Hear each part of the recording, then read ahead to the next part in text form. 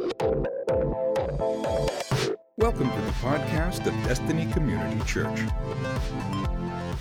So this week we'll be in week 2 of Unmet Expectations, And if you weren't here, or just to kind of remind you of the different versions of, or different weeks of this series, rather. Last week, Pastor Rocky talked about unmet expectations in our circumstances. This week we're going to talk about unmet expectations in people. Next week will be unmet expectations in ourselves, and then finally unmet expectations that we have with God. And so he warned us last week. He said it's going to get deep. It's going to be pretty heavy, because when we start dealing with these things, we're dealing with heart stuff. When we start dealing with unmet expectations and disappointments, and when life doesn't go the way that we want it to go, it is painful. And so when we talk about those things and we invite God into those places and we pull those places of our life and of our heart out into the light, it's a little bit painful, but that's where healing can happen. And I believe that's what's happening through this series. Last week, Pastor Rocky talked about how life is full of unmet expectations, which can lead to disappointment and anger and bitterness and resentment if we don't learn how to deal with them. And he talked about the story of Naomi and how Naomi in the Old Testament is this woman who had tons of unmet expectations because of her circumstances. Her life did not turn out for a long time the way that she had planned it or the way that she had wanted it. However, through the story of Ruth and Boaz, the kinsman redeemer, her life was redeemed. And we talked about, and he mentioned this great line when he said, your disappointment may just be the appointment that God uses to redeem your unmet expectations. And man, how powerful is that? How strong is that? And so I'm going to attempt to pick up where we left off last week as we talk about unmet expectations in people. Unmet expectations in people. We're going to dive into God's word here in just a moment. And so if you've got your Bibles, we're going to be in John chapter 4. John chapter 4. And as you're turning there, I just want to set this up, give a little bit of context for where we'll be reading. If you want to talk about somebody who constantly defied the expectations on his life, you can look no further than Jesus Christ. Jesus Christ had a habit of doing things the opposite of the way everyone thought that he should. He arrived in this world a different way than everyone thought that he would. And so he was just defying expectations from the very beginning. And so he does things that are uncommon, culturally against the grain, against the flow of what would be normal. And this situation that we're about to read in John is no different. You see, Jesus was traveling with his disciples, and he was teaching, and he was preaching, and he was healing people, and he would go from town to town to town. And so as he's traveling around, he's traveling through this little town in Samaria called Sychar. And the Bible says specifically, a few verses before where we're going to pick up, that Jesus had to travel through Sychar.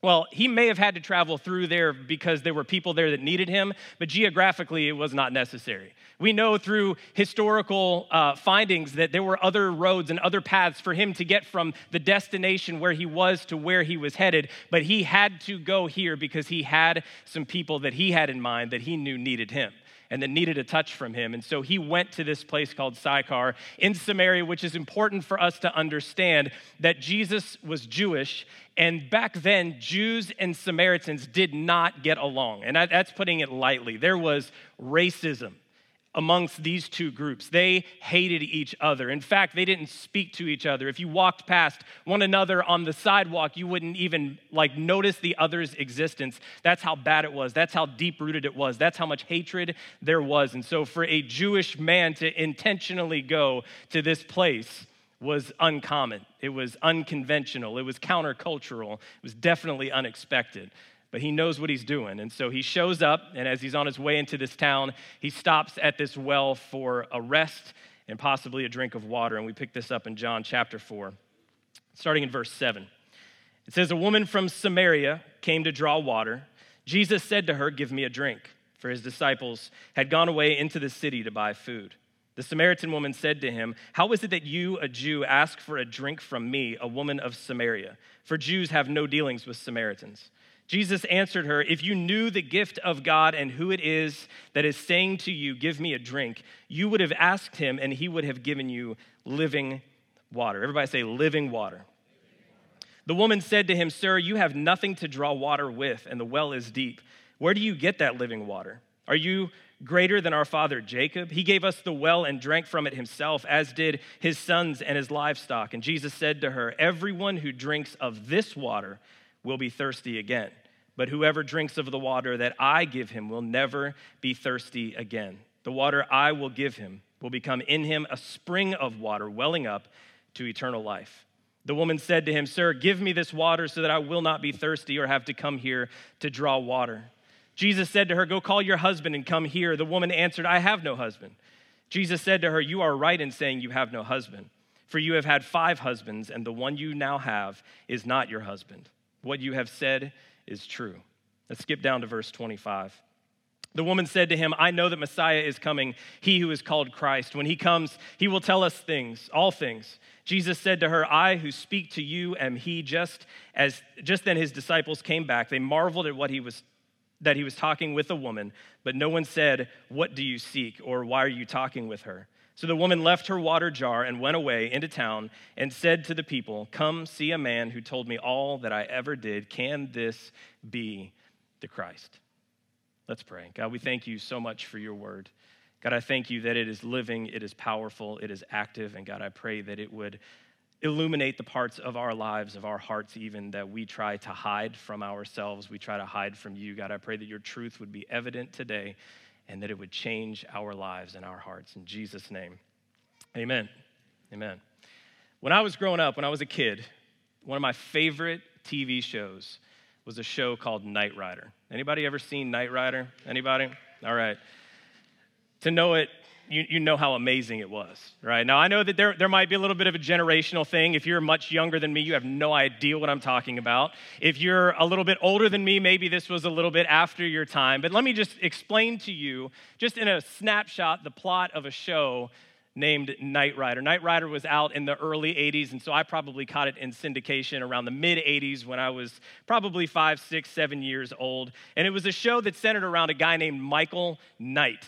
Not night like nighttime, but Knight, right? And so Michael Knight, which is not really his real name. You see, in his previous life, he was a detective, and his name was Michael Long. But you see, he had a run-in when he was on the job, and he was there's not a whole lot of great ways to say this. He was in a gunfight and was almost on his deathbed when a billionaire justice seeker comes in and says, "Let's give him plastic surgery, let's save his life, and he's going to fight crime privatized." That's basically what the plot of the show is. So he renames him Michael Knight, and Michael Knight is this like handsome crime-fighting dude played by none other than the David Hasselhoff, right? Now, David Hasselhoff back then was before Baywatch David Hasselhoff. It was before singing and albums David Hasselhoff. It was before he performed on the Berlin Wall as the Berlin Wall was being torn down. The 80s was crazy, y'all. That's just to say all those things that happened in a short period of time is crazy. But David Hasselhoff played Michael Knight, and his sidekick in fighting crime was an automated car named KITT. And this car was a Pontiac Firebird Trans Am that was fully automated, had personality. It could drive itself. It could go wherever it wanted to go. And it was snarky. Man, this car was sarcastic. And it was voiced by Mr. Feeney from Boy Meets World, which is really going to mess some of y'all up now. And so he and this car would have conversations, and he even had a watch. When he'd press a button, he could communicate with the car. They were way ahead of their time. We have all this stuff now. We have Apple Watches and Teslas, but that was way before we had any of that stuff. And so they would just go around fighting crime together, getting themselves into crazy moments. And one of the favorites for me on this show is when they would hit the turbo boost jump button in the car. Can I get an amen? If y'all don't know, you need to go watch some reruns. You're going to be super disappointed, but it's nostalgic for me, so just understand that. And so I remember this button. Anytime that this car came up against any obstacle that it could not go around, Michael Knight, man, would flip that switch for turbo boost jump, which I'm thinking, man, that's some lazy writing right there, but whatever. Turbo boost jump and hit that switch, and this car would somehow propel itself up into the air to jump over whatever obstacle was in front of it. It was amazing. I remember in this one episode, there was literally a semi-tractor trailer with the whole trailer behind it, barreling down the highway with intentions to hit KITT head on. And this car with Michael Knight inside of it hit that button, jumped all the way over a semi-tractor trailer, completely within the scope of reality, and it was amazing. So as a 6, 7, 8-year-old kid, this dude is my hero because you don't know that an actor isn't who he is acting on TV, right? And so David Hasselhoff did not exist. Michael Knight was a bad man, and he was my hero. And I loved it. I loved this show. I had Knight Rider everything. I had Knight Rider action figures, and I had the car that when you push a button, it would go boom, boom, boom, boom. You know, if you know, you know. I even had the Knight Rider big wheels, you know, the 3-wheel kind of like tricycle thing, and it had I was all in on Knight Rider. And we were living in Pittsburgh at the time. It's where I'm from originally, and my dad got word that David Hasselhoff was going to be in town, that he was doing an appearance at a mall near us, and he was going to be signing autographs, shaking hands, and taking pictures and all that kind of stuff. And so he told me, he's like, I'm going to take you. You're going to get to meet David Hasselhoff. I said, who? He said, Michael Knight. Yes. So we show up at this mall, and I'm ready. I mean, I am pumped. I am psyched out of my mind. Like, they had props and stuff there. Kit was not there. It was a little sad, but I still was there to meet Michael Knight, right? And so I remember all these other people, just tons of people, because this is at the height of the popularity of the show. All these people are standing around, and we're waiting, and we're waiting, and we're waiting, and we're waiting, and we're waiting longer, and then we're waiting even longer, and finally somebody comes out, and they apologize to everybody. And they say, I'm sorry, David Hasselhoff's flight got canceled, and he's not going to be able to make this appearance. And then they just sent us home like it was no big deal, right? I was crushed, heartbroken. How could you do this to me, David Hasselhoff? If you're watching, how dare you do this to this young kid? Like, I was crushed. I was heartbroken that I didn't get to meet my hero, my idol. Hindsight is probably, maybe okay that I didn't meet that guy. Anyway, I learned a very, very valuable lesson that day. And that lesson is this: people will disappoint you. And not just when you're waiting at a meet and greet for your childhood hero, but people in our lives have a tendency to disappoint us. If we choose to be in relationships in our lives with other people, we can expect to be let down. I will let you down. You will let me down. It's going to happen, and people will often not live up to the expectations that we have for them. And we see this play out in our lives all the time, in every different relationship that we have, in every different social circle that we have established in our lives. We realize that we have these expectations for people that go unmet. Maybe this is happening at your job right now. Maybe you're working for someone who you're expecting them to see all of the extra effort and all of the extra work that you're putting in, and the expectation that you have is that you would be rewarded. You'd be rewarded with a raise or a promotion or an attaboy every once in a while, but you're getting nothing in return for all of your hard work, and that expectation is going completely unmet. Or maybe you're leading people at your job, and you're leading well, and you're expecting things out of them. You're expecting them to perform at a certain level, and they're not, and there's this unmet expectation that you have at your career, at your job. Maybe for you, it's a friendship right now that you've got some unmet expectations. You're expecting that person to be there for you because, after all, you've been there for them. You've sat with them through some of the most difficult times in life, but when you really need somebody, they're all of a sudden unavailable. They leave you on red. They don't answer your phone calls. They're not showing up when you really need them. There are all these expectations that you have on this person, but they're not coming through, and those expectations are unmet. Or maybe you're just like baseline expectation for friendship that they would be loyal to you, but you find out that they're talking about you behind your back instead of having your back, and you're just crushed right now. There's tons of unmet expectations in our relationships. Maybe for you, it's with your kids. Maybe you have these expectations for your kids to make these great choices, and it's not happening right now. And those unmet expectations are starting to pile up, and it's starting to create some stress and some tension and maybe some frustration and maybe even some sadness in your life. Or maybe for you, it's the opposite. Maybe it's not that you're the parent of kids that are not meeting your expectations, but you're the kid of a parent, and you've got some unmet expectations there. Maybe your expectations for your parents were very simple, very understandable, very relatable, and just that you wanted your parents to do what was best for you. But unfortunately, your parents made some decisions that were not best for you, and you're left trying to pick up the pieces now, and so you've got some unmet expectations. Maybe it goes even further than that. Maybe it goes even deeper than that. And you were expecting your mom, your dad, to protect you. But instead, you suffered abuse at their words or even maybe at their hands. So we're dealing with some unmet expectations. One of the relationships that I feel like in our lives that we deal with the most unmet expectations is by far and away marriage. Now, this is not a sermon about marriage, but it absolutely is not a sermon about marriage as well. You see, in our marriages, I feel like so many times people get into marriages, they get married with someone, and their expectation levels are through the roof of everything that they're wanting from this relationship. And I'm not suggesting you shouldn't have goals for your marriage, but sometimes we place so many expectations on our spouse that are completely unrealistic. There's no way that one human being could ever come close to fulfilling all of these expectations. And it could be in big ways or small ways. It could be that he didn't notice when you did your hair a different way and you were expecting a compliment and you didn't get it, and so there's a little bit of resentment, there's a little bit of bitterness, there's a little bit of how dare he, I went through all this trouble to look good for him and he didn't even notice, whatever.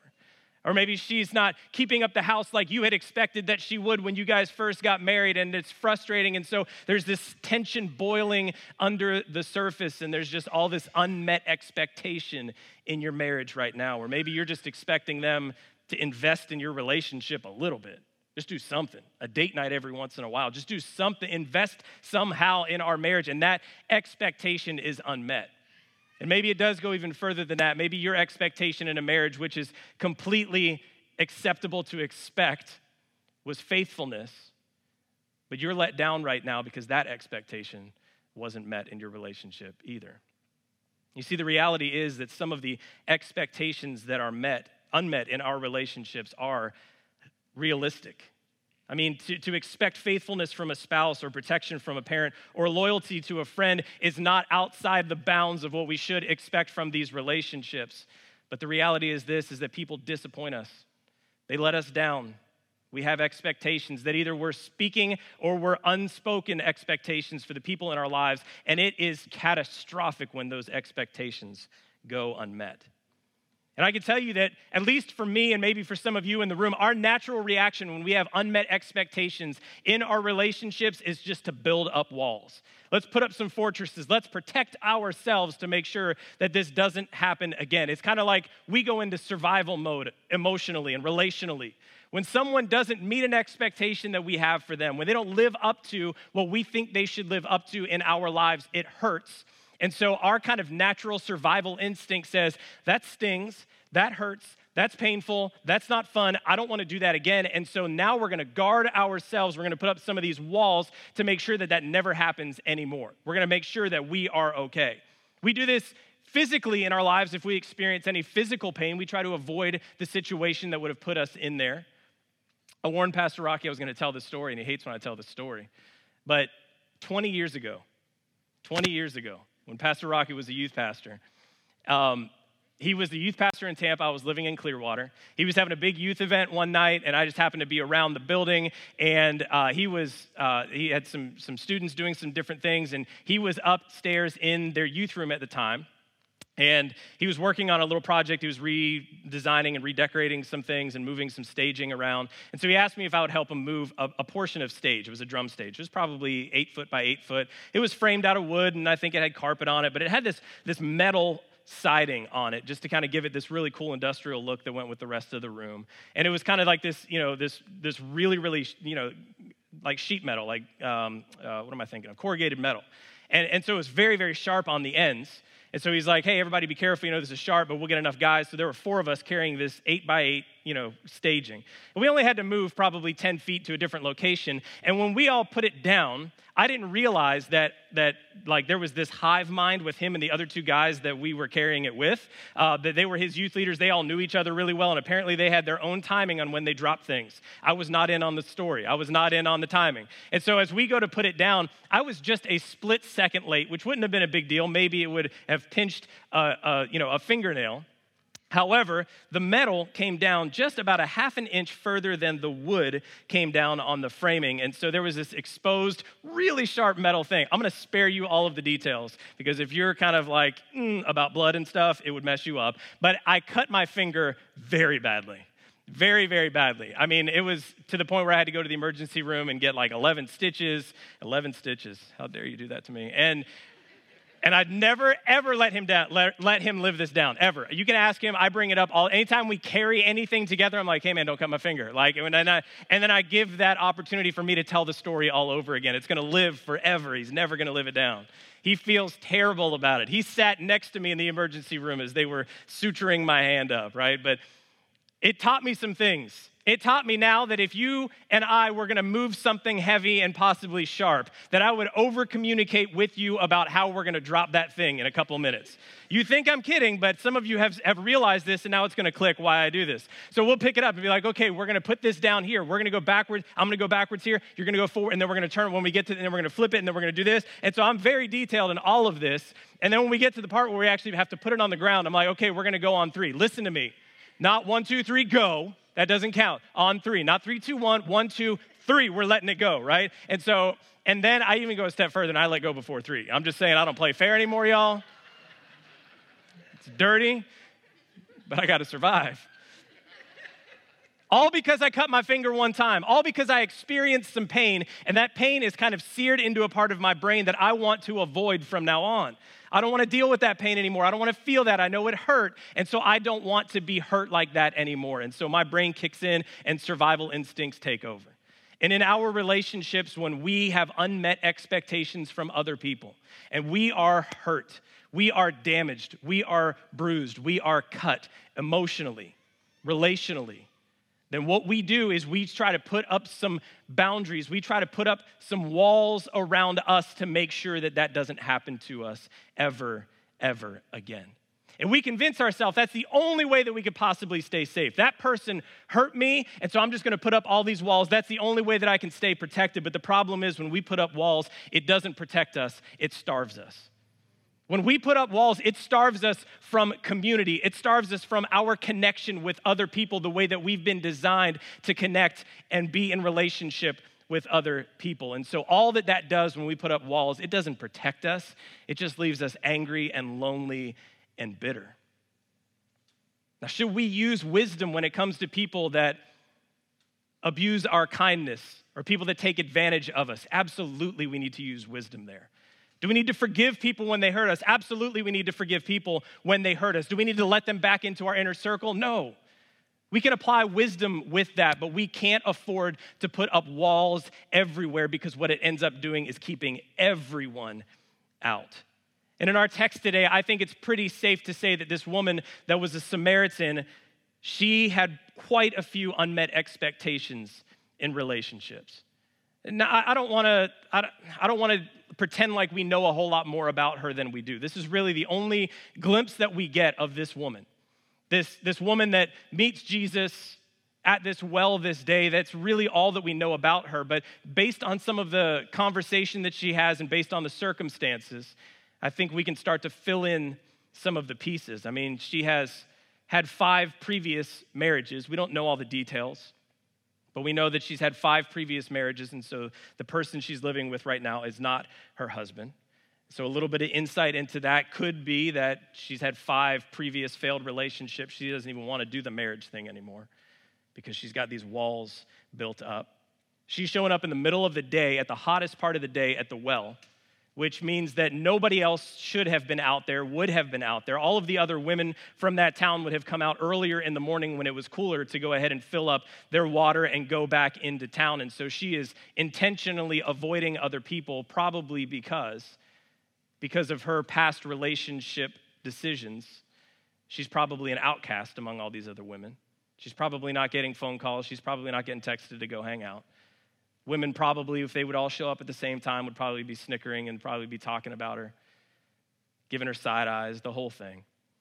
So, I mean, we can imagine it. We can kind of build this little narrative that she's probably pretty guarded in her relationships because of all of these unmet expectations. And she's been hurt, most likely by men. She's been hurt in friendships. She's been hurt, I'm sure, because she's been marginalized because of even her ethnicity in being a Samaritan. But when she meets Jesus, those walls start to come down. When she meets Jesus, those walls start to crack. They're not as strong as she thought those walls were, because the love of Jesus Christ, this pure, selfless, perfect love, is the only thing that can take down those walls that we try to build up in our lives. And it's when we allow Jesus into those places of pain in our hearts that he begins to heal those hurts of the past. You see, Jesus has the power through his sacrifice and through his love to turn those scars into stories of redemption in our hearts and in our lives. And this woman sees it for herself. Face to face with Jesus, all of these guards and all these walls that she's put up in her life to keep people out, Jesus has one conversation with her, and those walls start falling down. In our lives, we try really hard to build up walls, but if we will just let Jesus in, I promise you those walls can come down. Those walls can come down and those hurts can be healed. That pain, those scars can be redeemed if we'll let him in. But if we don't take those unmet expectations to Jesus, then what we usually do is we take them into other relationships. You see, if we don't let Jesus in to allow those walls to come down because of hurt that we've experienced in our lives, then what we'll do is we'll take that hurt and that pain and all of those expectations that weren't met in this relationship, and we're just going to pick all that up, and then we're going to put it on that next relationship.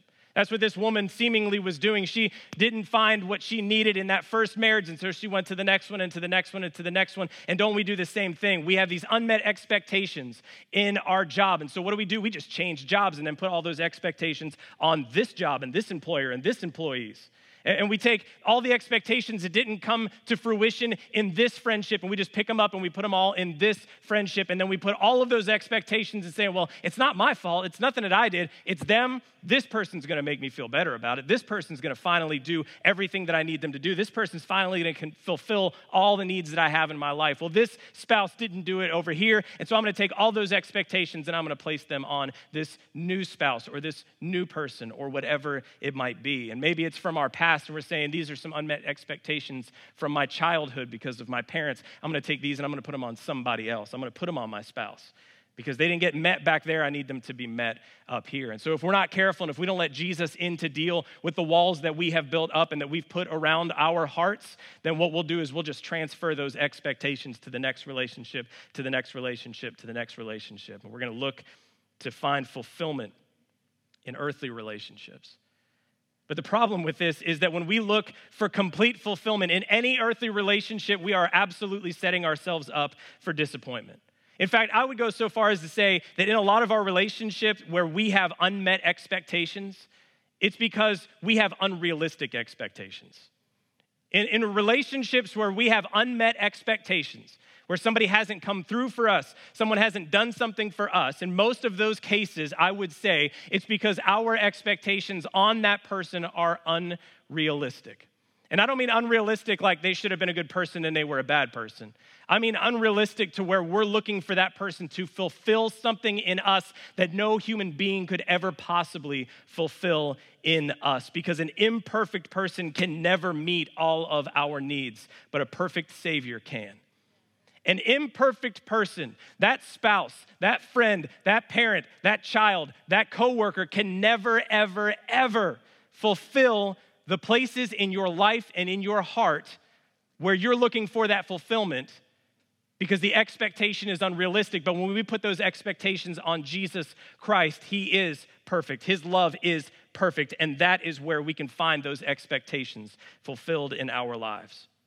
You see, we have been created in a way to desire this relationship that doesn't exist within humans. Now, we've been created to desire a relationship with each other. We've been created in a way that we desire and crave and need community with one another. We need that. We need to have these relationships here. But we have also been created in a way to desire a relationship that could never happen this way, that can only happen this way.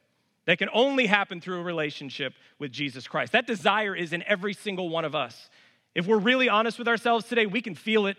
We know when we're closer to it and when we're further away from it. We know that there's something that's not connected, something that's just not right.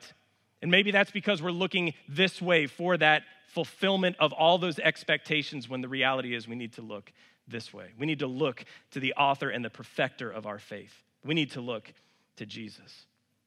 So we see this woman's life In this little snapshot, she just shows up minding her own business to try to get some water for that day.